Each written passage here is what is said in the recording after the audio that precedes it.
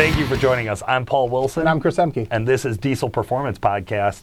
Chris, I want to give a shout out to our sponsors right off the top of the show here. Yeah. XDP is your one-stop shop for power and performance. Definitely check out xdp.com for all of your diesel performance needs. Yeah. And Duramax Tuner, data-driven results, provide tuning and turbocharger drop-ins for all your truck's needs. We love them a lot. Exergy Performance. Not that they write our checks. Right. Nothing like that. Exergy Performance, engineered fuel system performance leaders. If you're looking for something in the common rail fuel system space, they are who the top performers and the big hitters trust. That's who we trust as well. WC Fab, all of your fabrication needs, traction bars, turbo kits, intercooler piping. They could be your one-stop shop for all the customization and colorful colorways that you could get on your truck. Absolutely. And of course, Calibrated Power. Also, really, it's tractor tuning season, so I wanted to make sure we brought up Calibrated Power specifically. We're starting to see farmers get out there and ramp up in the fields. It's crazy. Or starting to get out there and ramp up to get out in the fields, and tuning is a big component for that. Tell you what, man, last week or two, weather's gotten a little nicer, and the tractor calls, man, they're getting heavy. Everyone's getting out in the shed, taking a look and thinking, what are they going to do for this year? So make tuning a part of that plan. Today, Chris, we do have a great show put together. We're going to hear from Anthony Brunetti with Diesel Industry News, and of course, we'll touch base with our remote support expert, Sean Lynn. And then we have our Super Tech segment with Jeremy Garnett. I know he's got a pretty good topic for us today. Absolutely. And then, of course, you and I are going to be discussing 2 upgrades your 2020 or 2021 diesel needs. And I originally thought of this as like just a Duramax example or a Power Stroke, but we realized, hey, we have enough time. We thought we'd go over each one of them and kind of set the stage for like, hey, we know what your first upgrade is. I think most people know what your first upgrade should be. But if you're looking for more out of your truck, there's usually something else that can go along with that can complement that together. Yeah, I think, when you think of trucks as a whole, we've done a bunch of budget build episodes, right? Where, we're given so much money and we think of like an 01 to 10 truck, and like you definitely modify an 01 to 10 truck in the Duramax world differently than you would a LML Duramax. Right. And the way you would modify an LML is generally differently than a 1719 L5P, and then you get into the 10 speeds with some of these trucks, it changes the game a little bit more. So, these builders or these companies, the manufacturers, they've evolved. Trucks come with lift pumps now, and different things like that. So, the necessities of upgrades, they tend to change over the generation of truck. Absolutely. So we kind of thought about some parameters, like, okay, if we're going to say here's the best upgrades or here's the upgrades you need, to us, those things need to include performance. We need to add these performance are performance to the vehicle, upgrades. Right? These aren't wheels and tires and lift kits. Like, listen, window a lot of tint trucks did not need make that the stuff list. too. Window tint is the number one. You get the vehicle, you window tint. I don't care what you say, but Wrong. These are more of your your performance reliability needs. There you go. Yeah. So we wanted to keep like, hey, you have a daily driver here. You have something that you're going to tow with here. You care about getting the best bang for your buck, right? Like we didn't write up a package to say engine build. Like that's not going to be your first upgrade or the upgrade you absolutely need. And really, of course, we're just kind of basing everything on our experience, what we've seen here at the shop, what we've worked with customers. And that's the best advice we could give about what is the best upgrade or what is the upgrade you need on your truck today. How do you get the windshield experience enhanced to the best of its ability without spending a ton of money? Yeah, right. That's it, man. I'll kick us off on the Duramax. This was an easy one. Number one, of course, should be switch on the fly tuning. You're lying. You're gonna get custom tuning.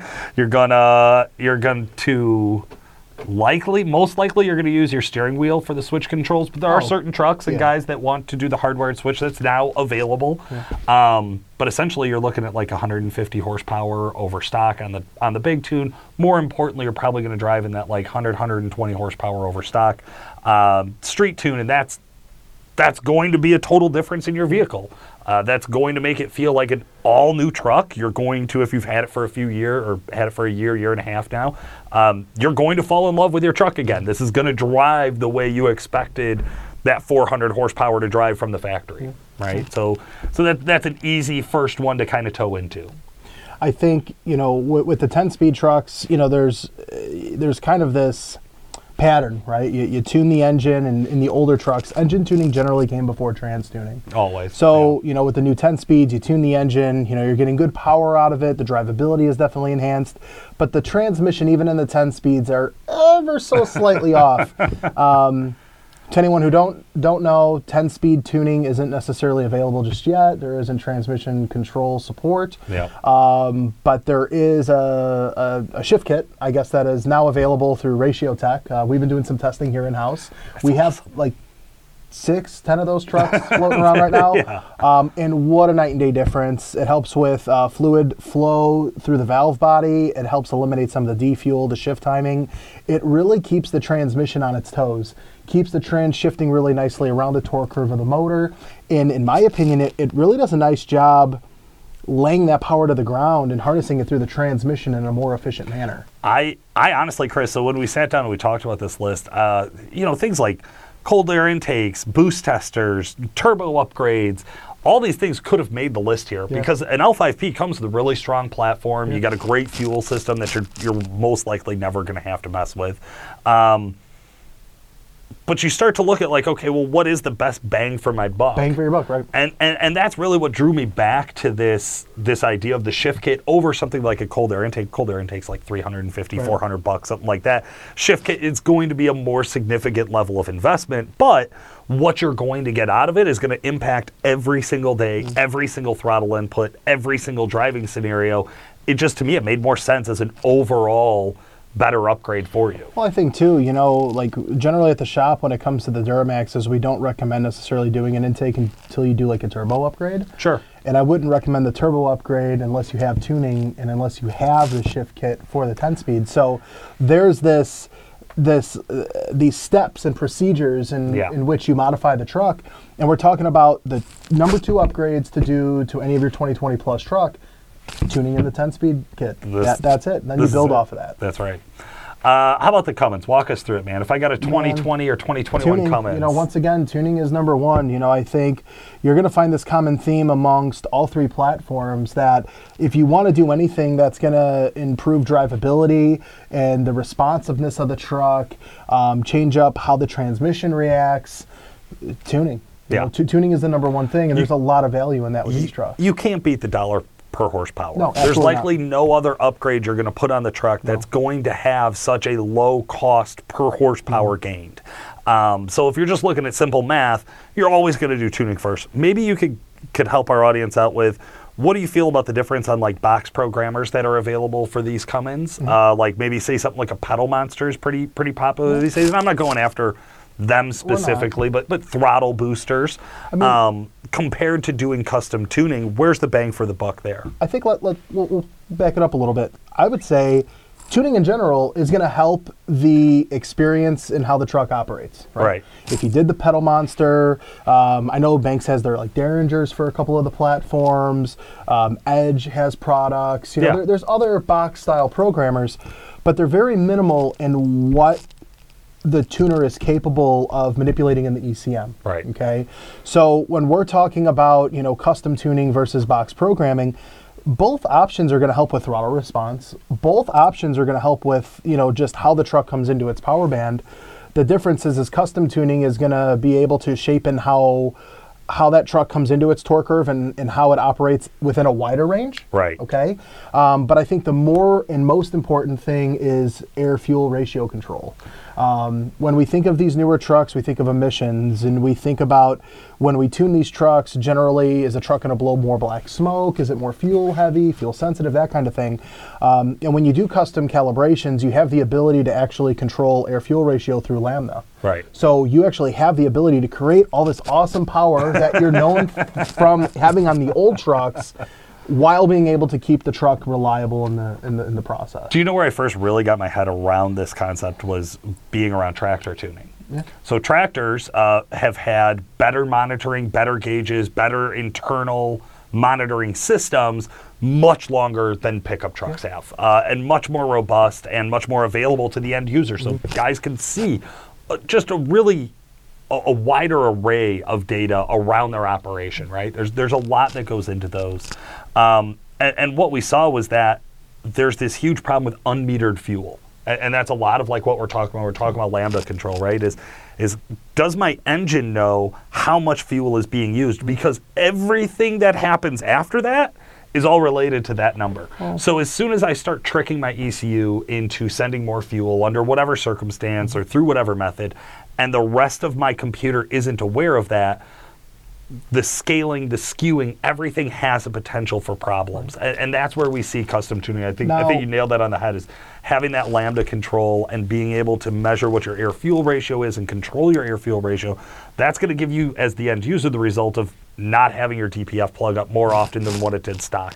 That's going to give you the advantage of not wasting a bunch of fuel to create heat instead of using the horsepower on the ground, things like that. Now we'll go to the pedal monster, right? Or there's other throttle sensitivity boosters that are out there. You put a throttle sensitivity booster, all that's doing is scaling how the throttle responds to the signal to the ECM. So let's say without the throttle sensitivity booster in the mix, you apply the throttle 25%, the ECM is going to see 25%. Right. Now, me just talking about this, it really doesn't have any effect until you think about what the trans sees. Right. So transmissions are going to shift by torque output, RPM, throttle input. So now, if I have a throttle sensitivity booster and I apply that same 25% input on the throttle, well, the ECM will actually see, sometimes 45, 55%. Well, once you get to 50, 60%, that throttle is actually, that position is telling ECM it's 100. Right. So you get into this perspective of, I'll have guys that they'll call in saying their transmissions are shifting very inconsistently. And that's something that's scary. I mean, to any of the guys watching or listening, we're talking about modifying an $80,000 to $100,000 truck these days. Right. And tuning isn't cheap on any of these vehicles either, but the truck cost is very expensive and repairs are very expensive. So would you want to invest money into a truck that you're basically tricking the truck into doing what it needs to? Or would you rather invest money into gaining drivability and power out of the truck, but the truck can knowledgeably know what it's doing? Right. It physically knows it's metering its fuel, it knows its throttle percentage, it knows the temperatures, the heat, the coolant temperature, it knows everything that it's doing, just as it would OEM. That's such a great point think about how much engineering and parts have been put into these vehicles over the years to enhance communication across different operations. Not to shut it off and track it. And to go, and the first thing you do when you tune it is you're like, meh, block that signal. Those are the things that I think you nailed that on the head, right? That's why we definitely, all of our recommendations are going to start with custom tuning.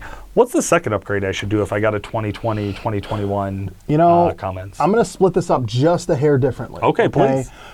Because the Cummins, they come with two different transmissions from the factory. Right. Okay.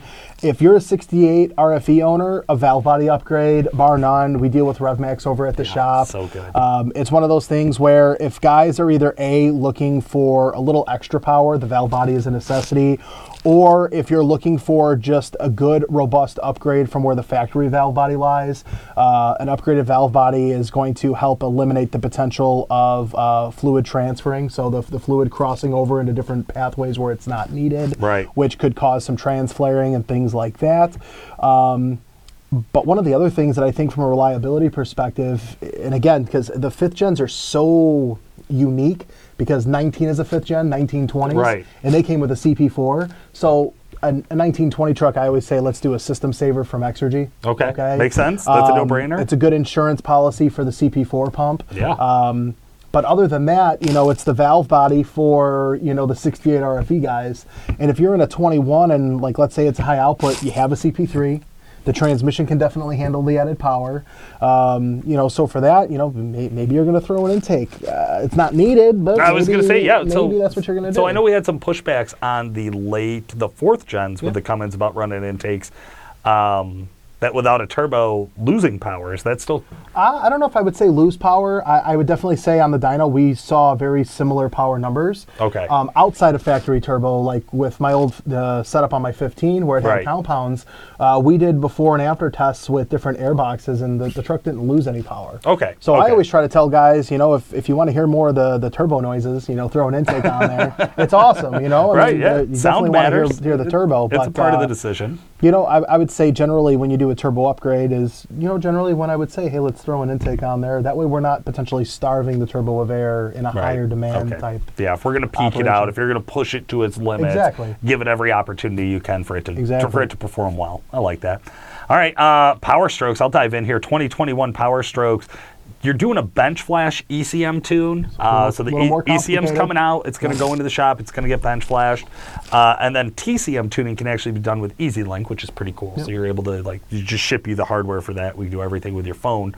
That's a no-brainer. That's one of those, again, it's got the bang for the buck. It's the full custom tuning. This is the highest horsepower truck, too. Like, these trucks baseline 440 wheel horsepower from what we've seen on our dyno. Yep. In tune only, they make 590, 595. Like, we're talking another 40 horsepower over the Duramax. We're talking almost, 80, 90 horsepower over the Cummins.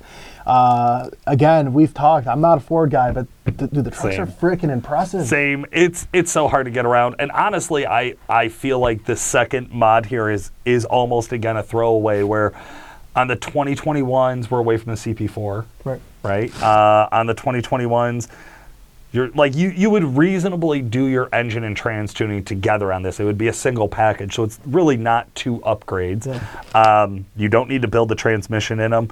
You can do a cold air intake. I think there's going to be pretty mild levels of success on tuning and cold air intake. I think if you're max power, we've seen it on the 1719 trucks.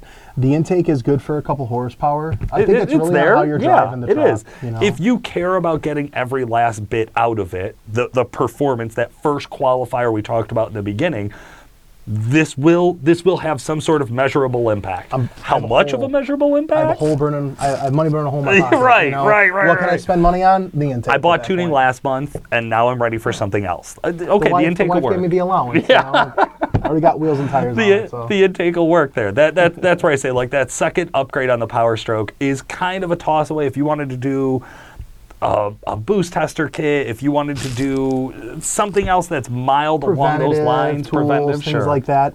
Now, that'll work.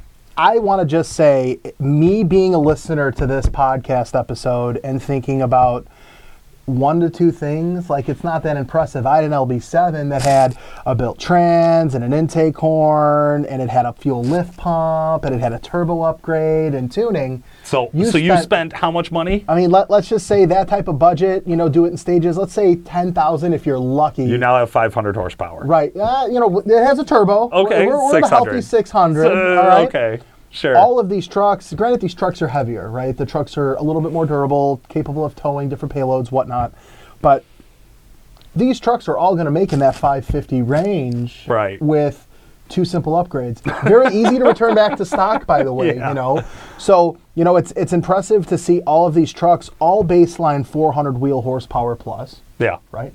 Torque is impressive to say. They're all not 800 to 1,000, right? And then you can tune only any of these trucks and be, north of 500 wheel horsepower. They're monsters. And they feel like monsters. They also, like, even because we've driven some of the base model stuff. We just did the video last week with the I Build My Diesel truck. Granted, a little bit higher of a power level, but so refined. It feels like nothing, as opposed to, like, when I'm in a 600 horsepower LB7, I've used the handle. I had to in the passenger seat while you were driving. I get it. But that's one of those where it is funny to call out, like, oh, you dump 10 grand, 15 grand into upgrades to get 600 horsepower out of. God, I mean, even an LMM or an LBZ, right? I mean, like, you still be 10, 15 grand. That era of 01 to 10, 01 to 10 in general. So, as we're going through this, it's something that I take a step back and I think, like, damn, I know what I did modification-wise to make, 550, 600 horse in my 0759 or in my LB7 when I had that. And I know what I deal with customers, and granted, there's certain people are going to do certain things, right? Like, we're talking an $80,000, $90,000 truck. It's a lot of money. It's a lot of money. It feels like a lot of money to us because when we were younger, a brand new truck was probably $55,000. Yeah, no, my dad. I sold an LLY at the dealership in 05 with employee pricing for $55,000 employee price. My father in 01, it was a gasser. It was a 6-liter with 2500 HD. $34,000 out the door. Right. For a brand new, it was last year's model, but it was a brand new truck. Yeah. So it's one of those things where the dollar per horsepower is a much better bang for your buck with the newer platform than it is the older trucks.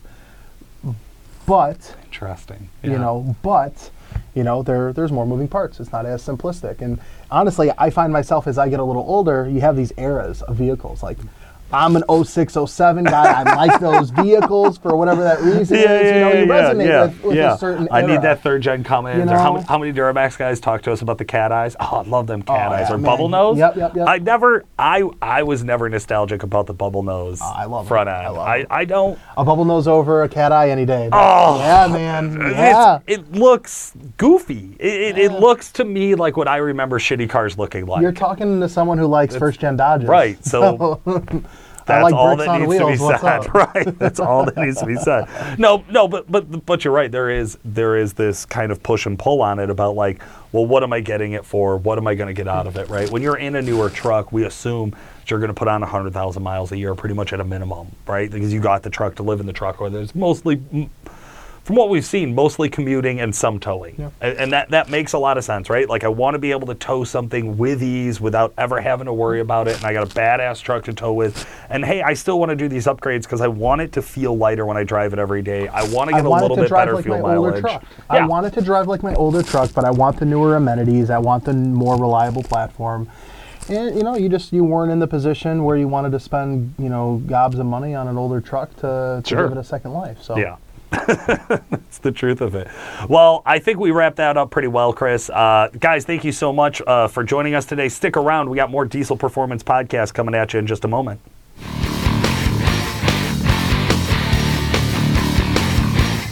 Hey, folks, we are here with our favorite remote support expert, Sean Lynn. Sean, how the hell are you?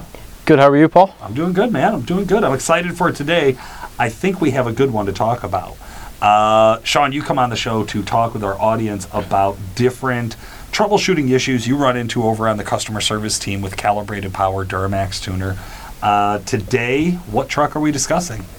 We are talking about a 21 L5P. Ooh, a new one. Okay. I like it. Now, folks, we've been talking a lot about the L5P today, and over the last few weeks, it's one of our favorite platforms. What is the symptoms or the problem that you ran into first? It has to do with the ECM swap process to do the tuning, and basically the customer installed the ECM and then ran into some issues afterwards. Gotcha. So for an L5P, if for some reason you don't know, your ECM is locked. You can't flash it through the OBD2 port. You have to get an unlocked ECM and then be able to flash it that way. So with that, you actually are getting what looks like to you as the end user is a new ECM. You pull the old one out, you put the new one in. It sounds simple enough. What went wrong? So I was able to walk the customer through the process because he wasn't super familiar with doing this.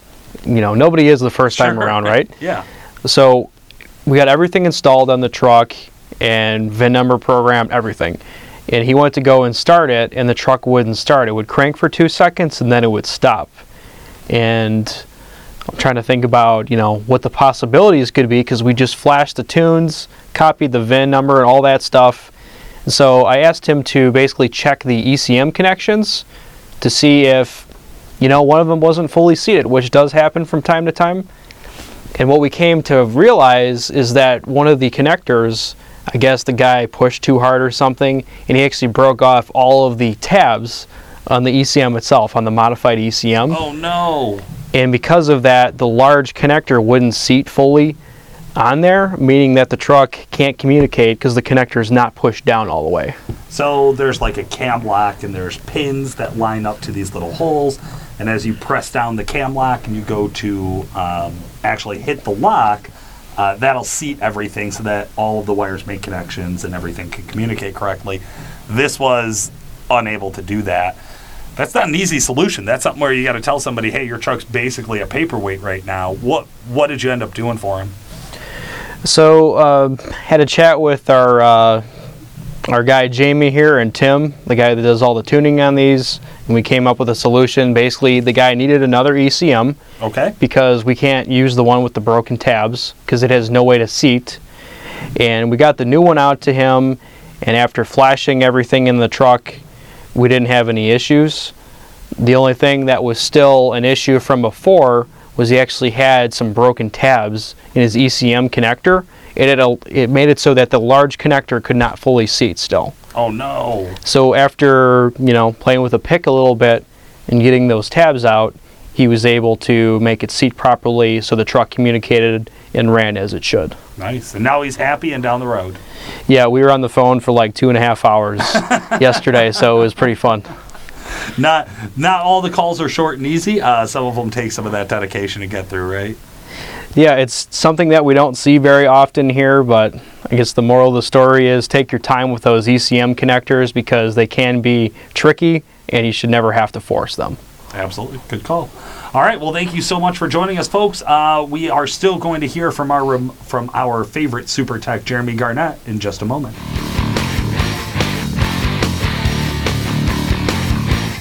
All right, folks, and we are here with our favorite super tech, Jeremy Garnett. Jeremy, how the hell are you? Good. How are you? I'm doing good, man. Jeremy, we've had a chance to talk a lot about L5Ps today, and I think we're going to continue on here with you on the show. Okay. We just went out. You and I talked about the shift kit install on that 10-speed Allison for that 21 L5P from I Build My Diesel. Then Chris and I went out and we did a ride-along in the truck, and it drove phenomenal. Right. Cannot get over how great it was. I talked a little bit today with our remote support expert, Sean Lynn, about troubleshooting an L5P ECM install. But I thought we'd go back to the I Build My Diesel truck because there was a really cool component that you got to work on the other day. Yeah. So I got to install a aftermarket DEF system. So as in a GDP product. Yep. When it pretty cool actually, it's like trying to say what I want to say, it's hard, but yeah. It's an aftermarket DPF. Yeah. It's from GDP. I don't know that it's publicly for sale right now, but their name is on it, and I have tons of pictures of it, so we're going to say it. Now, a normal DPF is your diesel particulate filter, of course. It fills up with soot or excessive carbon that comes out of the exhaust. Then it goes through a regen frequency or a regen cycle where it gets superheated and burns all of that carbon or that soot off. Right. And all that particulate matter is reduced to ash, and then that is supposed to blow out. Now, DPFs fail just over a certain amount of time. Whether it's 100,000 or 400,000 miles, we don't know. Right. But they will eventually fail, as all parts will on your truck. This one, though, had an opportunity where we looked at a brand new DPF straight from GM, the whole exhaust, everything. It comes as one giant component, right? Yeah, all the way from the cat all the way to the tailpipe. The end. So it looks straightforward enough, and then a couple of boxes showed up with the GDP DPF in it, and it's a very different setup. Yeah, very. Can you very describe small. it a little bit? So the GDP product came as a 3-piece kit. So it came with two actually filters, so 2 matters, and then 2 cones on each end. So you actually cut the one out as a complete unit, and then you install this one in 3 separate pieces. Yeah. 4 separate pieces. 4 separate pieces, right. Yeah. But it was so slick. So the DPF is a completely closed filter, right? So it's all welded into the exhaust. It's all one single piece. And seeing you go in there and cut it and drop it down is like, man, it feels like we don't do this. Right. No, we don't. So this isn't how we handle DPF issues. Right.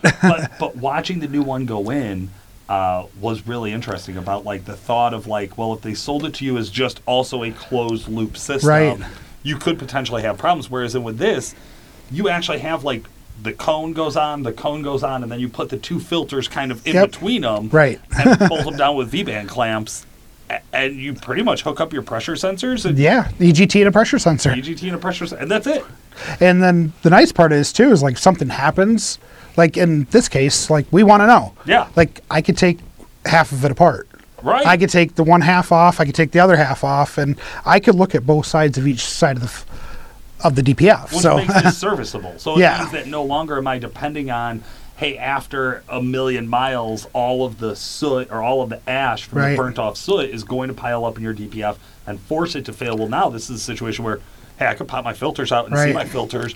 I could bake my filters. I could get new filters, whatever. I have some options about how to service this beyond just a complete replacement. Yeah, and then also I've been driving the truck the past couple of days trying to, calculate mileage. So we had the factory DPF. Right. Okay, seeing, this is how long it takes from regen in this, so I want to know how long it's going to take to regen in this, if it's going to be shorter, longer, or and then what my soot count is. Right. So that's what we're in the middle of now. What is the early indicators with this? Are we going to be trapping as much soot as stock? Are we going to be going through regens as frequent as stock? So far, I'm a little bit shorter, Okay. but the truck's just learning too. Right. So I mean, I put it in. Yeah. First test drive, it was at 50. It automatically went into a regen. Okay. So, and then I put another 100 miles on it, and then it went into a regen as well. But it's learning. Okay. So I'm resetting that. So within the next 200 miles, I'll know what the truck's actually going to do. Gotcha. Yeah, it's interesting to look at these ones. The DPF on an L5P is smaller than what we've seen. Oh my God! Yeah, it's like half the size. Yeah. It seems like it's not a measurement, but it looks like about half the size. This install too, there were a couple of challenges that went along with it. So what were a few of the things that took a little bit longer than expected when doing this install? Well, being the first time. So the first time, no instructions. So It's like, okay, how does it go? Two people, like obviously you're doing a little bit of video. It's like, okay, trying to hold the gasket, the clamp, and then the pieces together. So that's probably one of the hardest parts about it. And then making sure that the cones on each end are straight before you weld it together. Right. Yeah, so there is a bit of welding involved, right? So you're going to weld the cones onto the exhaust underneath the truck. So you get the truck up in the air to do this. Yes. I doubt you're going to, I'm sure somebody out there is going to be winging it in the driveway, but it's going to suck. Right. That way. I'm sure it's possible, but you don't want to if you don't have to. What would you say comparison-wise, like to just doing the standard OE DPF replacement compared to doing this? Do you think, like, with an experienced mechanic who's done a handful of both, which one do you think will be quicker? I'd say the same time. Okay. About the same time. I mean, especially an experienced person. Right. I mean, someone could be like, okay, the same time. Like I spoke to you off camera. Yeah. It's, now, the GDP, you have to take out 2 sensors. The pressure sensor, the EGT. Okay. Doing the whole thing, you have to take out 5 sensors. And then you have to replace a gasket, hardware, stuff like that. Anytime we have to take sensors out of exhaust, which has been super and cooled over tens of thousands of miles, you're likely to lose at least a couple of sensors. Right, exactly. So, I mean, any experienced or non-experienced guy that's replaced a sensor knows how sometimes they don't come out. Yeah. So, they suck. I would say time-wise about the same. I actually enjoyed the portion of it. Okay. Especially being my first time, I enjoyed doing it. Yeah. So. Yeah. It looked like a pretty reasonable job. Yeah. Yeah, I think you're right. I think having a second set of hands for a few of those steps makes a lot of sense. I'm sure, again, there will be guys out there who rig something up to do it alone. That's great. The easiest way to do it is to have a second guy. Yeah, especially with a few of the steps. Yeah, right. Only a few. I mean, especially the 2 center pieces put in together, trying to get the gasket lined and the V-band clamp. Yeah. I mean, they made it a little bit smarter with the second piece. They put little tabs on it where it holds the gasket in place. Right. But then now you got to line the cones up, and it definitely a second set of hands for a couple of steps. I like it. But awesome, man. We're excited, guys. As we get more data on this product, we're of course going to be giving you more feedback on that, and we'll see if we can get somebody on from the company to interview and tell us more about what our options are for aftermarket DPFs. I think it's a wildly interesting topic, and it's certainly going to be a component to the kind of the future of some of the diesel performance that we work. Yeah, I'm excited. So I think this will be cool. Thank you so much for joining us today, Jeremy. No problem. Have a good day. Listeners, stick around. We'll have a little bit more Diesel Performance podcast coming at you from Anthony and Chris talking about some diesel industry news.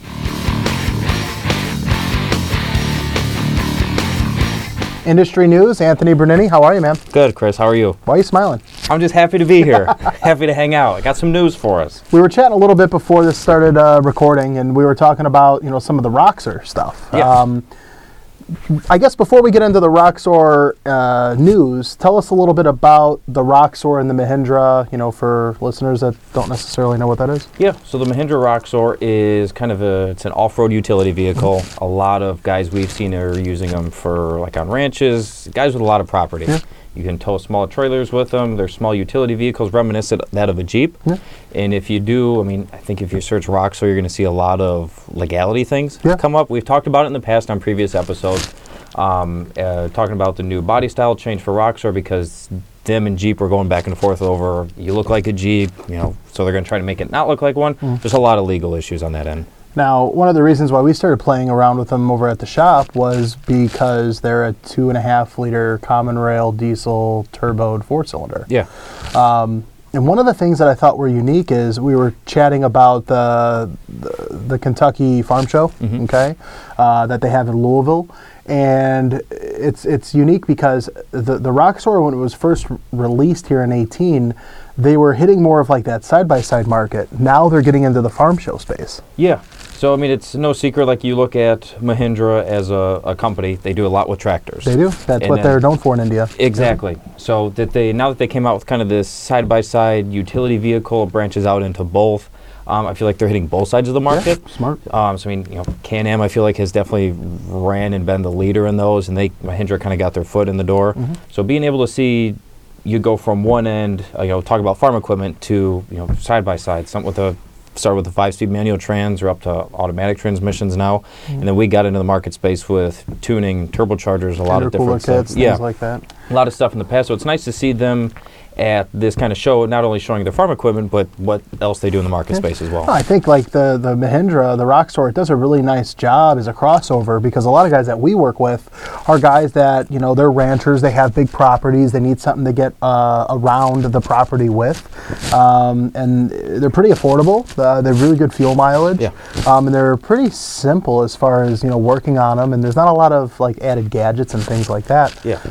What were some of the things at the Farm Show 2022 that Mahindra brought? So, I mean, they had a couple tractors there. They had smaller units. I mean, they had a pretty sizable booth. And I've seen a couple, to the show as a whole for a second, I've seen a lot of videos, because it was last week. It was down in Louisville, Kentucky. One channel was Brian's Farming Videos. He did a big walk around, and right at the beginning of his video, he was at the Mahindra booth. Oh, cool. So on Mahindra Roxor Off-Road Facebook page, they have two Roxors there, one kind of like a base model, real bare bones, similar to like what we had in the past. And they have one with what we talked about before, the full cab enclosures. It's talking about adding heat into these, the full cab, the windshield, doors, everything like that. And then they sponsor a NASCAR, so they had that in the booth as well. Oh, so they like to go fast. Yeah, exactly. There you go. And it was nice to see them at the show. I mean, the National Farm Machinery Show down in Louisville as a whole was massive. Just the pictures and videos I've seen reminds me of when we went to PRI. Just every big name in the automotive field was there, and then being able to transition over to the farm kind of in the off season, it was real cool to see everybody out there. That's exciting. I know that there was a little bit of a delay with Roxor with the legality stuff with Chrysler. So it's going to be interesting to see, what that looks like as they are starting to, sell them again in the year of 2022. No automatics, though. I thought that was interesting, that they're all manuals. But nonetheless, the front end, the facelift, it looks a little different. I don't know. Have to grow on you a little bit. But I think it was like the newer body style, the Duramax, the 20 Plus. Everybody initially was kind of like, what the hell is this? And then, I mean, now you got a lot of guys who are more proficient, like, I want the 20 plus, I don't want the 17 to 19. So it's new, it's different. I'm sure it'll grow on us and a lot of people as well. Very good. Well, we appreciate you taking the time. Until next time. Absolutely. Thanks for joining us today, guys. This has been Paul Wilson. And Chris Emke. Make sure to like and subscribe, and we'll talk to you again soon.